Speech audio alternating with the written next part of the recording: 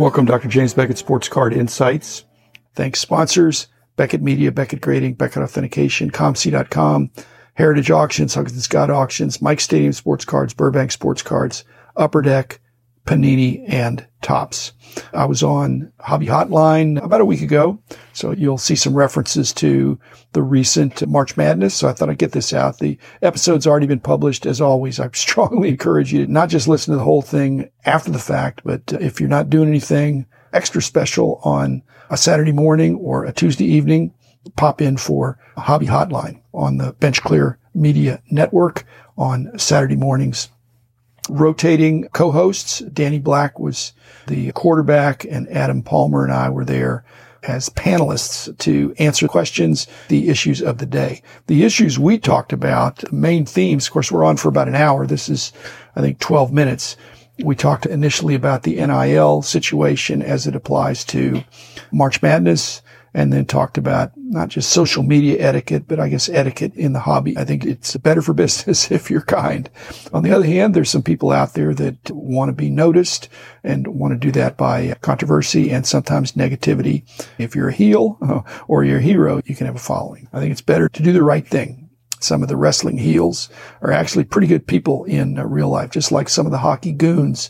Some of the goons are really stand-up guys. They're not just going around trying to beat people up. They're protecting their superstars if you talk to them. Anyway, here it is, outtakes from Hobby Hotline. Check it out in its entirety. Thanks, Adam and Danny, and thanks to all those who called in and commented in. Are we going to see cards for the players before the tournament or after the tournament where they're going to have real value? My friends that get real involved with college sports recruiting, there's promises made to these athletes when they come in, and they're literally guaranteed, in many cases, 5-figure or 6-figure or even 7-figure NIL money without any regard to where that's going to come from. They're just guaranteed. And I don't know if it's coming from a booster or whatever for a personal appearance kind of thing. So when these young basketball players get these guarantees, this is a way to monetize it with other people's money, but not from the boosters. These things have to be in the works. If they're not contemplating memorabilia and card stuff, they're really missing out. So I hope something's in the works because it's in the news. Now, having said that, if you're a newspaper person, if something happens last night, how many of the papers this morning are not covering Purdue's upset by Farley Dickinson? It's all going to be in there with photos. Okay, how's it different from a card set? They could do paper sets, pictures, ink on cardstock. I don't know that they can turn autographs and game used overnight, but they literally could slice and dice because the screen grabs are there for photography of some of those blocks at the end of the game. All the Farley Dickinson guys were just playing at hyperspeed, and the Purdue guys just lost heart doing slow-mo. Anyway, you could capture photos from that, have it produced this morning and pre-sold today to be shipped today or tomorrow. Again, I just don't know if that's going to be of great interest without the autographs. Maybe you'd have a chance to get an autograph that would be redeemed at a later date. I think the NIL people are missing the boat if they're not hitting the memorabilia and card market hard. The thing that's going to get attention and be newsworthy is going to be good for our whole industry. Couldn't they print 100 teams and just eat a couple? The hobby is counter-instinctual. So let's say last month they get releases from all the teams they think might be in March Madness. As we know, only 68 got in, and 4 of them were very briefly involved. So they got 68 teams. They picked 100. They don't need to do it in advance unless they're going to do autographs and game used and things like that. And right. Probably not even game used, but player worn, let's say. Yeah. Here's the issue. When the 68 teams get through, would they throw the other 32 teams in the dumpster? I don't think so. They'd be short prints. They're not going to throw away assets. Now, if it's a paper card of a player that didn't do anything, a team didn't make it, maybe those go in the dumpster.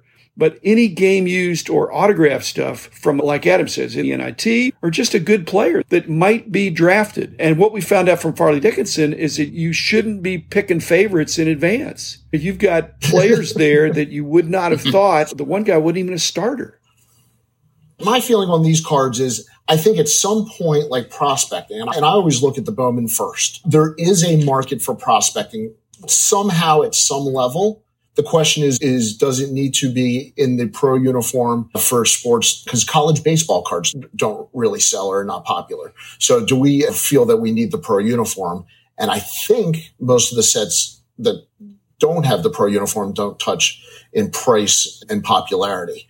Dr. Beckett, do you care if they're in a uniform? No, they're worth less, but not worthless. They're just worth less.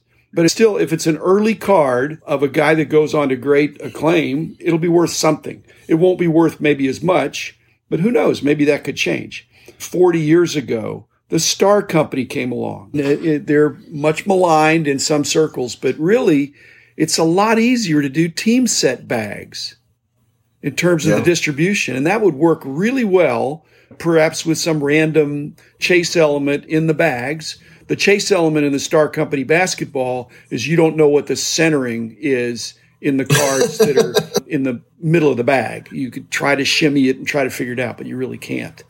So somebody could do something like that because the Star Company, that guy was really pretty smart. It's way easier to print, distribute, manufacture, set it all up with these team set bags. And if you're looking for Farley Dickinson sets or cards, are you going to buy a whole box and get one card in the box that's somebody, or would you want to buy the team set? There's a little bit of a March Madness fantasy aspect to it with your bracket, is that maybe there's some kind of redemption thing like the MVP promotion that Topps did, that whoever wins, those sets are redeemable for something. See, that would be great. That would make every team a chase because you have your alumni base. Yeah, exactly. You have the alumni base for the Fairleigh Dickinsons who are going to buy them regardless of the win and then would buy them like crazy today. And then, of course, everybody's convinced their team's going to win it all. I like buying the team bags for the minor league teams for baseball also. Same idea. In the team store, you get that little pack. And I've got a Jackson Holiday minor league card. I don't know who prints it, but it goes in the college bookstore. There's a lot of avenues for a single focused set. And the alums, and same thing. Non-pack pulled cards generally are worth less. They're not worthless, but they're worth less than something that you're taking a chance to buy a pack, and maybe you'll get it, maybe you won't. Yeah, because Topps could sell those team packs as a print-on-demand set. They could use images from the NCAA tournament, and there's images they could get. As soon as they get those 68 teams, they have 3 or 4 days to put together something potentially. Unfortunately, like if you're a Purdue fan or an Arizona fan, you may not want to buy that set because you're devastated that your team lost. But if you're a Princeton or a Fairleigh Dickinson, you may be running out to buy that to commemorate this important moment in sports. We did Danny's idea that in advance, they took orders for 100 teams, whether they were going to get it in March Madness or NIT or whatever. They took orders for those 100 teams, and Farley Dickinson, there were only pre-orders for 37 sets, which is the aunts and uncles and the players and the super fans. And so you've got 37 sets now to go. Purdue, there's 10,000 sets that were made, but you have to pre-order it before the games, just like you got to fill out your bracket before the game. I think you get some excitement because now they say how many brackets are still viable for perfection? Maybe close to 0. With a 15 and a 16 both winning, who would have picked both of those? And if one player comes out of it, that would be an extremely valuable card. That's cool. Topps would have an idea of the top 30 teams. Interesting point. The way they do it with the conferences, in some ways, it's almost easier to predict some of the smaller conferences than the bigger ones. Could print, I think, a lot of the teams. Okay, so you'd have to because today is the demand. Exactly. If you wait until tomorrow or Monday, let's say for sure, either Farley Dickinson is going to be and Princeton are still going to be news, or they're going to be an asterisk of a historical footnote of an amazing upset, 2 amazing upsets. Like Steph Curry with Davidson, perfect example. Can you imagine if that card would have been available? It would have been like crazy. Michael says you could take the autos and transfer those to next year's NBA set as insert rookie RPAs. is cross-marketing. It's a great idea for the guys that will make the NBA. One of the challenges of the NCAA tournament is very few of the guys are actually going to make the NBA. So that's why giving them a card is cool. Dr. Beckett, when you switched into content creation, as a learning curve or decision about how you wanted to approach your shows, did you think positive? Did you think neutral? We're talking about etiquette. We're not talking about illegalities, breaking laws. I hope we're not even talking about dishonesty. We're just talking about maybe not giving full credit. And it reminds me of traveling in the NBA, this Euro step thing. It's not in the rule book, but the NBA has not told the officials to crank down on traveling because it promotes the athleticism and the highlights that are seen every night. So what Adam is talking about is perhaps adding friction to some of the people who want to just play fast and loose and not give credit. I agree, it's not good. But is the NBA or anybody want to crack down on it when it's allowing for more easier, less friction to get things out there and to propagate and to grow? And so I think that's the whole thing of social media. If it's bridled, that's not as good as if it's unbridled. And so I'm with you, Adam. It's more etiquette to borrow or take something and pretend as if it's your own or your discovery. There ought to be proper attribution.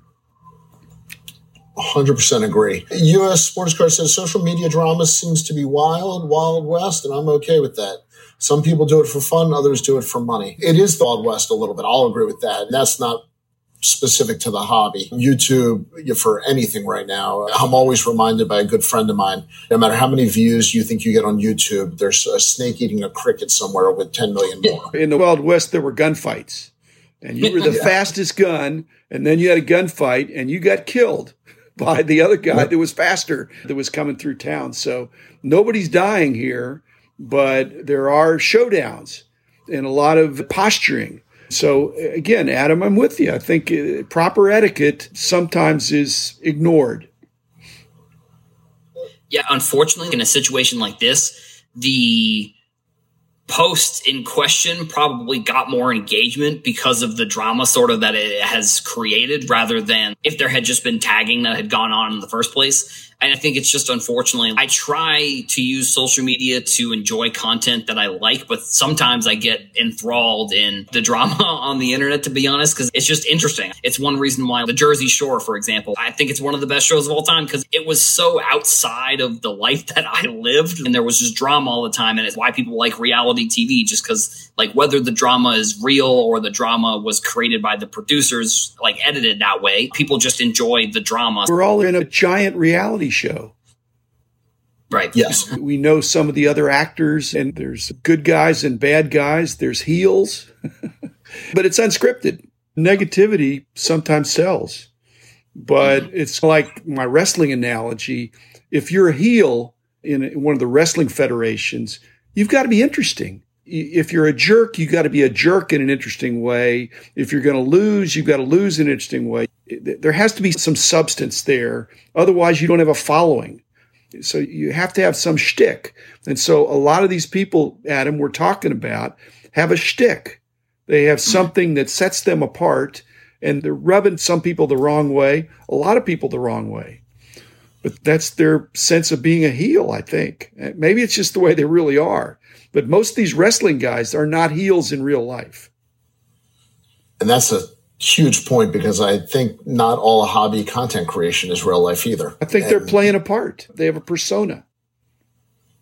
Yeah. And my weakest point in content creation was when I lost my patience with somebody in the hobby. And I will say that my etiquette there was not what I wish it would have been. But it did. Something rubbed me the wrong way. And I think this person enjoys playing a heel. And it was probably on me to ignore it. If less people engaged in it, there would probably be more positivity that we could all share. The social media world, Danny, if half the people love you and half the people hate you, that's a recipe for success. What's not a recipe for success is 10% of the people love you, 10% hate you, and 80% don't care.